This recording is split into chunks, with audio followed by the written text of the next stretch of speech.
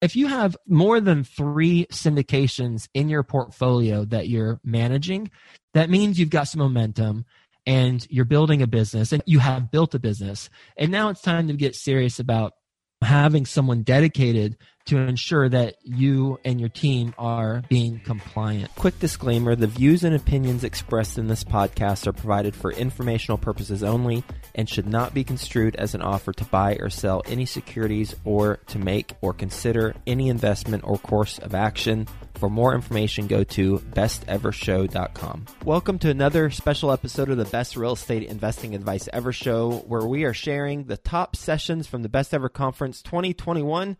And this year, the Best Ever Conference is back in person, February 24th through 26th. Come join us, Denver, Colorado. You'll hear all the new keynote speakers. You'll meet some new business partners. You'll learn some insights from the presentations and from the people you meet that you can apply to your business today. And here is an example of a session from last year that is still relevant today and will be beneficial for you. Everyone, looking forward to our conversation. I'm grateful to be here, and I'm grateful that it's remote, it's virtual, but we're all here, we're all learning, we're all looking to improve ourselves. And I have a lot of respect for you because you're putting a priority and an emphasis on growing, and that's ultimately what it's all about. And coincidentally, that's what this conversation is about. It's about the evolutionary ideas that I have for you, and it's based off of things that I've learned for the last 12 months. It's based off of things that I've come across, and I thought, you know what, I'm going to document these 5 evolutionary ideas, and I'm going to share it with the community because it was helpful for me personally. And anytime I go to an event, anytime I hear a presentation, I'm not looking to apply all of the items that I hear from someone presenting. I'm not looking to meet everybody in the room. I'm simply looking for one substantive relationship if it's with an individual, or I'm looking for one item that I can apply towards my business. So that's what my recommendation is for you for this conversation is I have 5 ideas for you, but if one of them is applicable, then it's a win. So let's talk really quickly about my background, just for some context in case you're not familiar. $1.2 billion worth of assets under management. I'm the co-founder of Ashcroft Capital. In addition to that, I am the founder of the Best Ever platform. So with that platform, we have the conference, clearly. We have Best Ever Causes, which is near and dear to my heart. My wife and I have personally donated to over, I believe, 36 nonprofit organizations for the past 36 plus months. We do one organization a month, apartment syndication book, and a couple other things. And as you can see in this picture, I'm married and I have a 2-year-old named Quinn who is ever so active and more so by the day.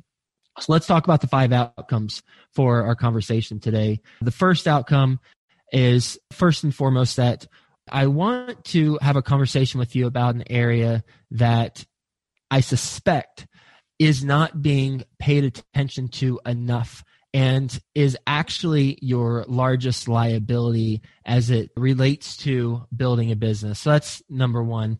Number 2 is I want to make sure that we're all getting the most out of our team members, but then also our team members are fulfilled and they have the right sense of direction for what we're looking to do. So I have a tip for you there. Number 3 is a big challenge is finding the right deals that pencil in a compressed cap rate environment. Also ensuring that we are still delivering on the expectations that our investors have from a profitability standpoint.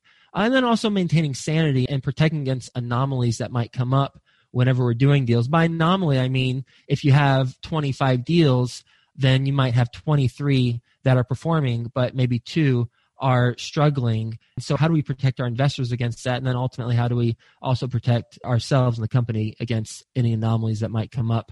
Number 4 is a suggestion that I have based off of what I've experienced as it relates to thought leadership platforms. I am not going to talk about you need a thought leadership platform. Holy cow, we were talking about that at the first Best Ever conference. So I'm not going to talk about that. I'm going to assume that you already know you'll need a thought leadership platform. What I'm going to talk about is what's the evolutionary next step from the Thought Leadership platform.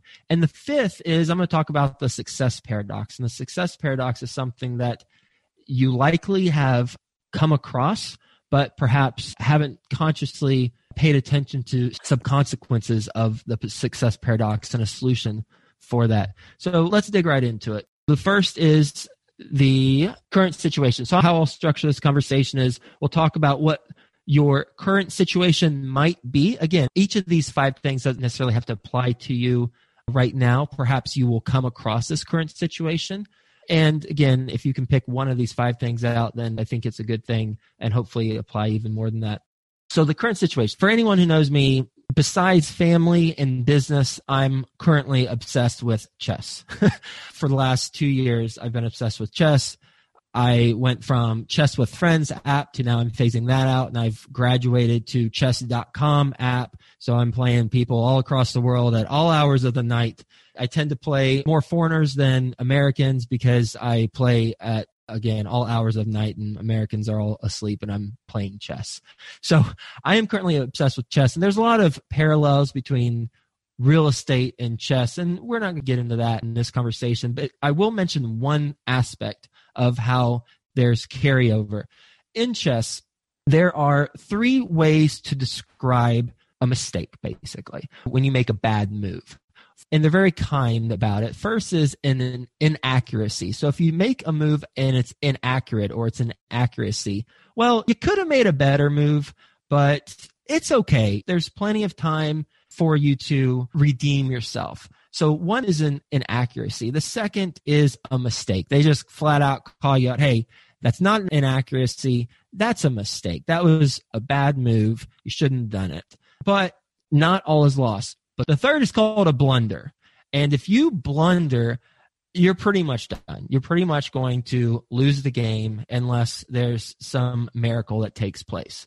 So as I was researching chess in my spare time, I came across this blog post, and it really resonated with me as a real estate investor. And as you can see, it's what are the main reasons you blunder in chess? And the number one reason is they were just careless. They weren't thinking through things, and perhaps they were overconfident.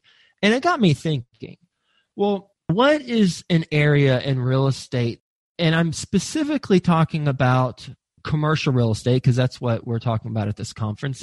And even more so, perhaps syndication. It doesn't have to be multifamily, syndication across any property type. So I was thinking, where does that really apply? And where could I and other real estate investors perhaps have a vulnerable point where we are perhaps careless? I would recommend that right now, just for a moment, just think, where might I be a little careless in my real estate business that it could cause a blunder? Where might that be? Where I have all points of vulnerability, due diligence, or maybe not underwriting the properly, or maybe don't have the right team. But what could cause a very large blunder where I'm not paying particular attention to enough?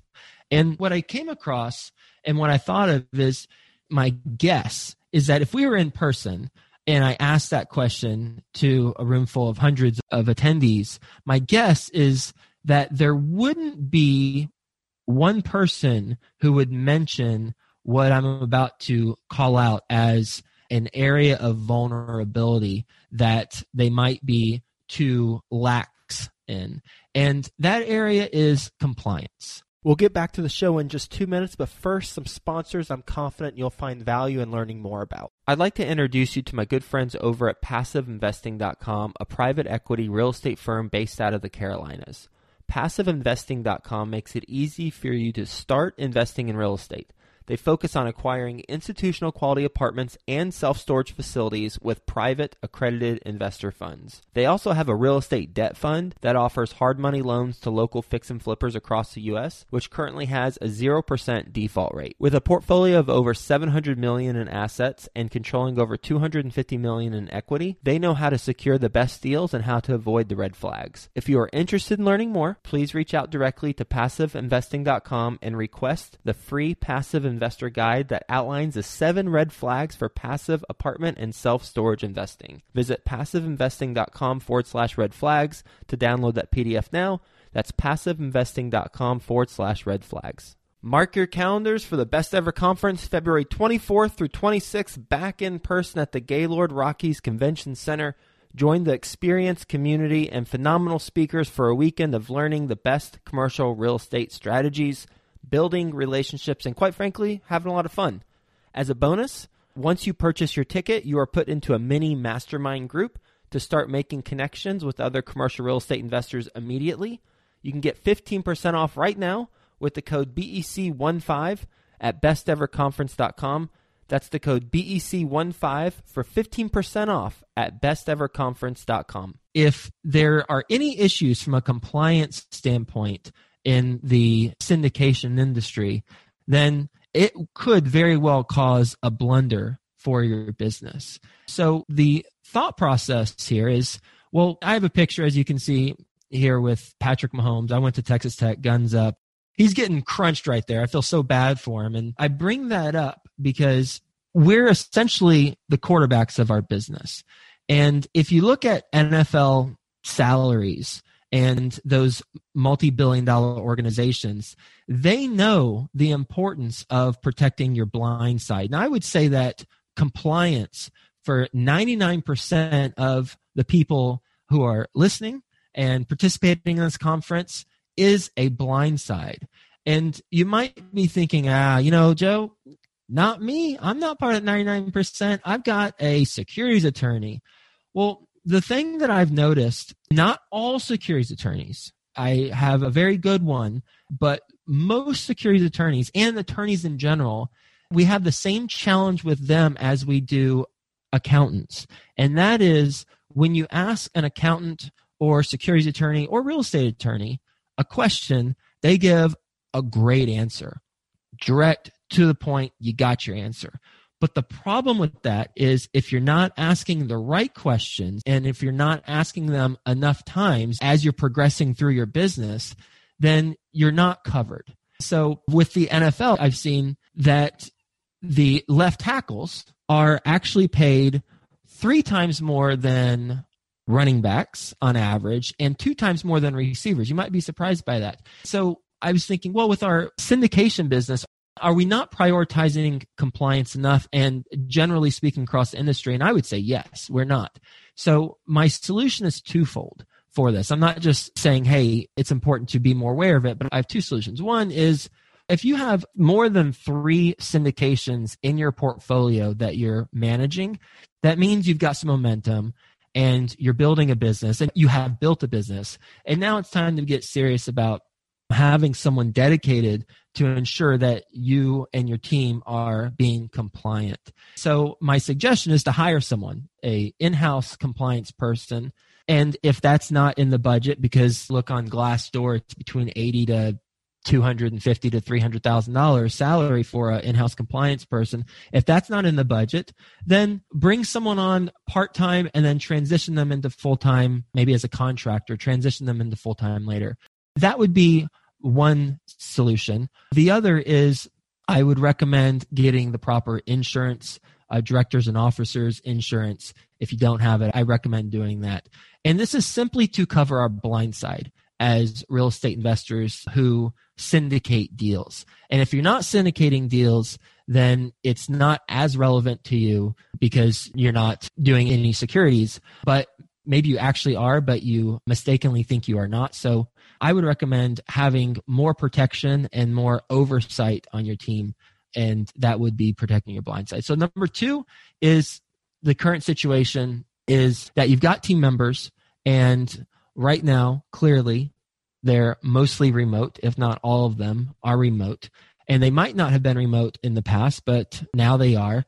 So how do you, as a business owner, feel good about that work is being done and that you're maximizing the potential of your team members? And on the other side of the fence, as a team member, how do you help them be set up for success so that they can take the ball and run with it versus not being clear on exactly what the responsibilities are? Because that's the main thing I've found as a challenge for me personally, is with remote team members. You're not there in the office. You can't look them in the eye. You can't talk to them and get some nonverbal cues on how things are going. And that's very challenging. So the solution that I came up with, and it's not a revolutionary solution, but it is an evolutionary solution, certainly, if we're not doing this already. And that is to identify a single KPI per team member. That way, you know what they're on the payroll for.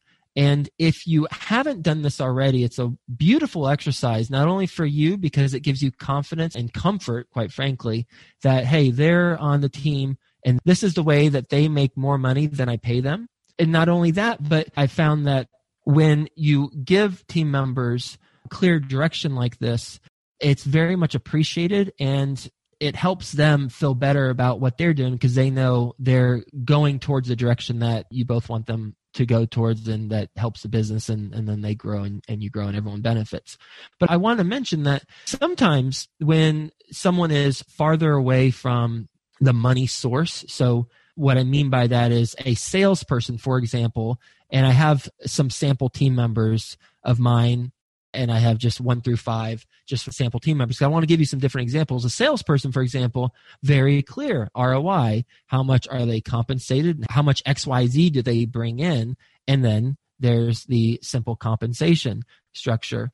But what about, for example, team member number 4, who has multiple responsibilities? What about that team member? Well, ultimately, and that team member is the one that oversees my Best Ever brand. That team member is ultimately responsible for profitability of the brand. So think about when you're coming up with the one KPI per team member, think about how you can, as closely as possible, connect that KPI with profitability for the company. And that will help you sleep better at night, knowing that you are setting them up on a course to help you grow the business, also to help them perform.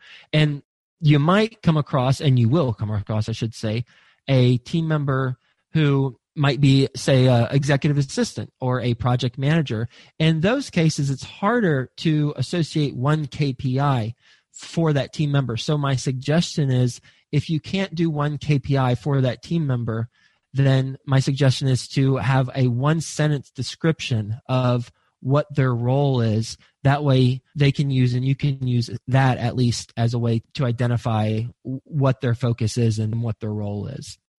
The third thing I'd like to suggest to you is that if you are in a current situation where it's tough to find deals, I think that's a common occurrence on finding deals, tough to find deals. 2 is, well, even if I find the deals, I'm not sure if they're going to be generating the returns that my investors are looking for. So that's a challenge because we're in a compressed cap rate environment.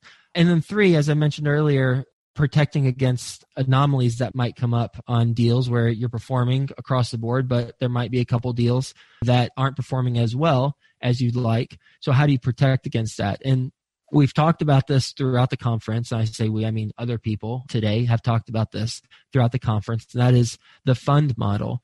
And I would say that with the fund model, what I found is that it's a beautiful, beautiful solution to solve for those 3 challenges. And I'll get into specifics. So that's what this conference is all about. It's about getting into specifics. So I'll back up what I just said with some points to illustrate it a little bit more. So with a fund versus doing single asset purchases, what it will allow you to do is it will increase the deal flow.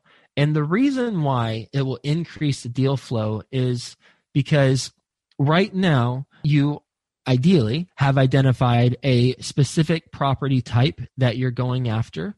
And based off of that property type, you have a narrow window of deals that you can look at. Well, when you do a fund, you could be more flexible with different properties that offer different types of returns, as long as you ultimately average out to where you need to for your investors. So, for example, if you have historically been looking at, say, Class C properties, and Class C properties tend to have better projected returns, although you want to get out of them before the CapEx starts coming at you and buildings start falling apart. But if you were doing Class C properties before and you're having a hard time finding Class C properties, but you happen to come across a Class B property, but your investors were looking for more of the Class C returns. If you had a fund, then you could, as long as you're getting your Class C properties, you could mix in a Class B property, and it could have lower projected returns. But because with the fund, you're averaging out the returns, you're able to still deliver for your investors, but you're also able to increase your deal flow. So if you're having a hard time with deal flow, consider a fund, because you will open up the types of deals that you can buy while still staying within your area of expertise. I'm not saying go outside of your expertise. I'm simply saying that you can have lower projected returns on one deal and combine that with a higher projected return. And perhaps that lower projected return deal wouldn't have been able to be purchased by you in the first place if you didn't have a fund, because your investors wouldn't have gone for that, but combining it into a fund all as well. The second way that it could potentially provide better investor returns, the second advantage, I should say, is that it could potentially provide better investor returns. And the reason why is because you can commingle money in a fund, whereas single asset purchases, you clearly can't do that. So with a fund, if you buy, say, deal number 1 and the CapEx is $6 million, and then in that fund, you are now 6 months into it, and you're now ready to buy deal number 2 for the fund. Well, if the first deal was requiring, per your projections, $6 million, but as you're into it and as you're doing the renovations and as you're looking at the CapEx budget, you're coming in under that $6 million mark, and you're thinking, man, we're actually doing really well. It's going to cost $4 million, $4.5 million, not $6 million.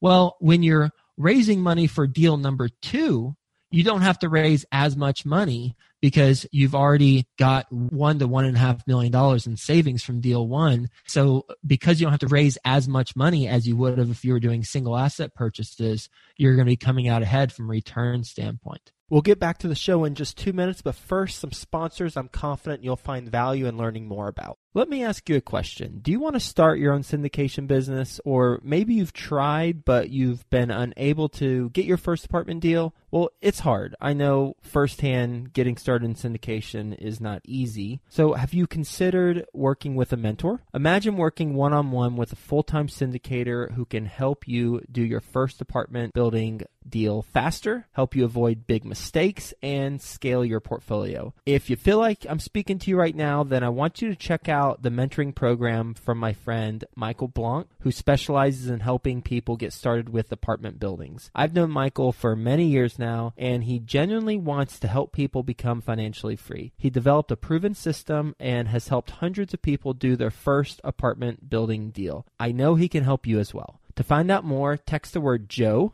J-O-E, to 66866. I know Michael's going to take care of you. Go ahead and text the word Joe, J-O-E, to 66866. Do it right now while it's fresh on your mind, and let's get you started with your own apartment syndication business. Deals and money. We are constantly seeking deals and money as real estate investors, and I bet you're having a challenge right now, especially with deals, if you're like most real estate investors, because it's tough to find deals right now. But here's the thing. There's a competitive advantage out there that when implemented, it will help you accomplish your objective of getting more deals and or getting more investors. And that is having a great follow-up system. Having a great follow-up is one of the keys to success in real estate, and Follow Up Boss is the leading CRM for real estate. This is the system you need in place so you can reach out to owners and brokers directly for deals, or you can follow up with your investors, and you do it all in one spot. The CRM makes it 10 times faster to call and text owners, then integrates those into a software so nothing slips through the cracks. The Follow Up Boss conversion system and powerful management tools help align your methods and drive growth that otherwise it could have been missed and probably would have been missed. Go to followupboss.com/best ever to get a system in place. And if you need help, they got you covered. Follow Up Boss offers experts 7 days a week. You can pick up the phone and speak to an actual human being anytime during business hours. Visit followupboss.com/best ever to check out how much time you could save by streamlining your follow-up process. Best Ever listeners, they're treating you extra special. You get an extended 30-day free trial twice the length of the normal trial for a limited time, go to followupboss.com/best ever and perfect your follow-up. The third thing I'd say is it's better sanity, because if you have a deal or two that is not going as projected and you have a lot of other deals that are, well, as a limited partner, if you're in those deals that aren't going as projected, well, that sucks because you're in a deal that's not going as projected. But as a limited partner, if you are in a fund with that operator, well, now those returns are averaged together and you're in a fund that actually the other deals that are performing are picking up the slack from the deals that aren't. So as a general partner, that's a beautiful thing too, because now you have one fund that is performing, assuming that you're hitting projections, versus individual reporting on single deals. So from my standpoint, we looked at it extensively. It's a win-win for the operator and the limited partner. So I would recommend looking at that. Here's something for thought leadership and challenges that I can tell you I've personally faced. So I've got the podcast, Best Ever Podcast, and it's been going daily for 2,500 or so days, literally every single day. I haven't been doing all those interviews, especially over the last 12 months or so. Theo Hicks has been doing a lot of the interviews, but I've still been doing interviews. What I realize is that the more the syndication business, Ashcroft Capital, the more that company grew, the less I focused on the thought leadership platform. And the result was not good.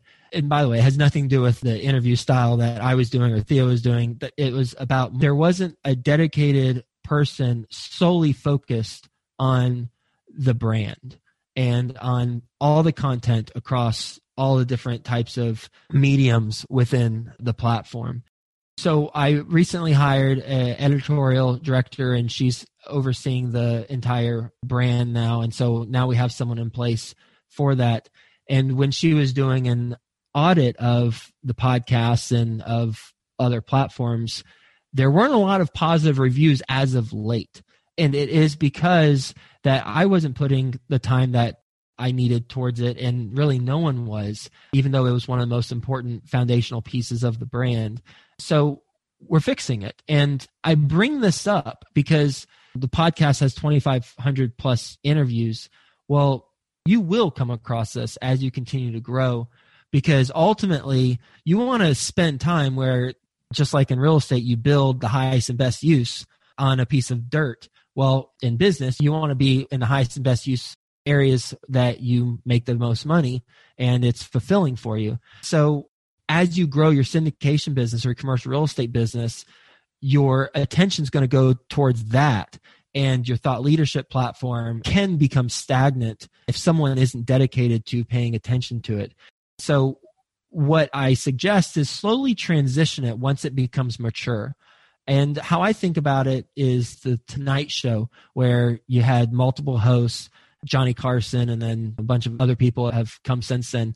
And it's a platform, but then you can transition it to other people. So what you'll find with my platform now is we have Theo Hicks, who is a rock star and has been doing interviews, and he'll still be doing some.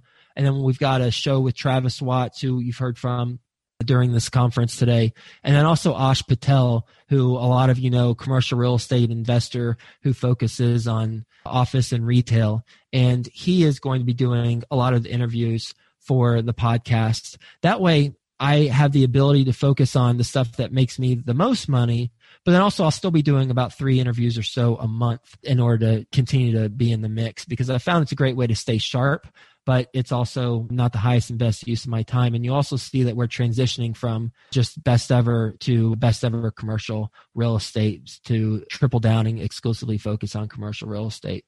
And I've talked to a lot of people who have thought leadership platforms that are mature, and this is ultimately what they're trying to do. So I'm just letting you know, this is what's going to happen for you. And that's something to keep in mind. So identify some people who can eventually transition that over for you so you're not as focused on it. And so lastly, I'll say, once you implement these 4 things, or if you do implement these 4 things or any of the 4 things, you might look like Mickey Mouse right here, where it's just like, hey, everything's good, whistling a tune.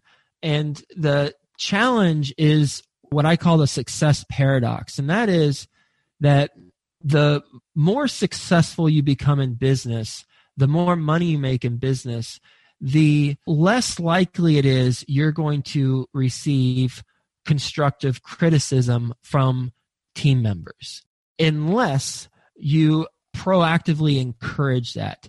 And it's paradoxical because in order for you to have become successful, you will have received, as you know, all sorts of constructive criticism and some of it not constructive along the way.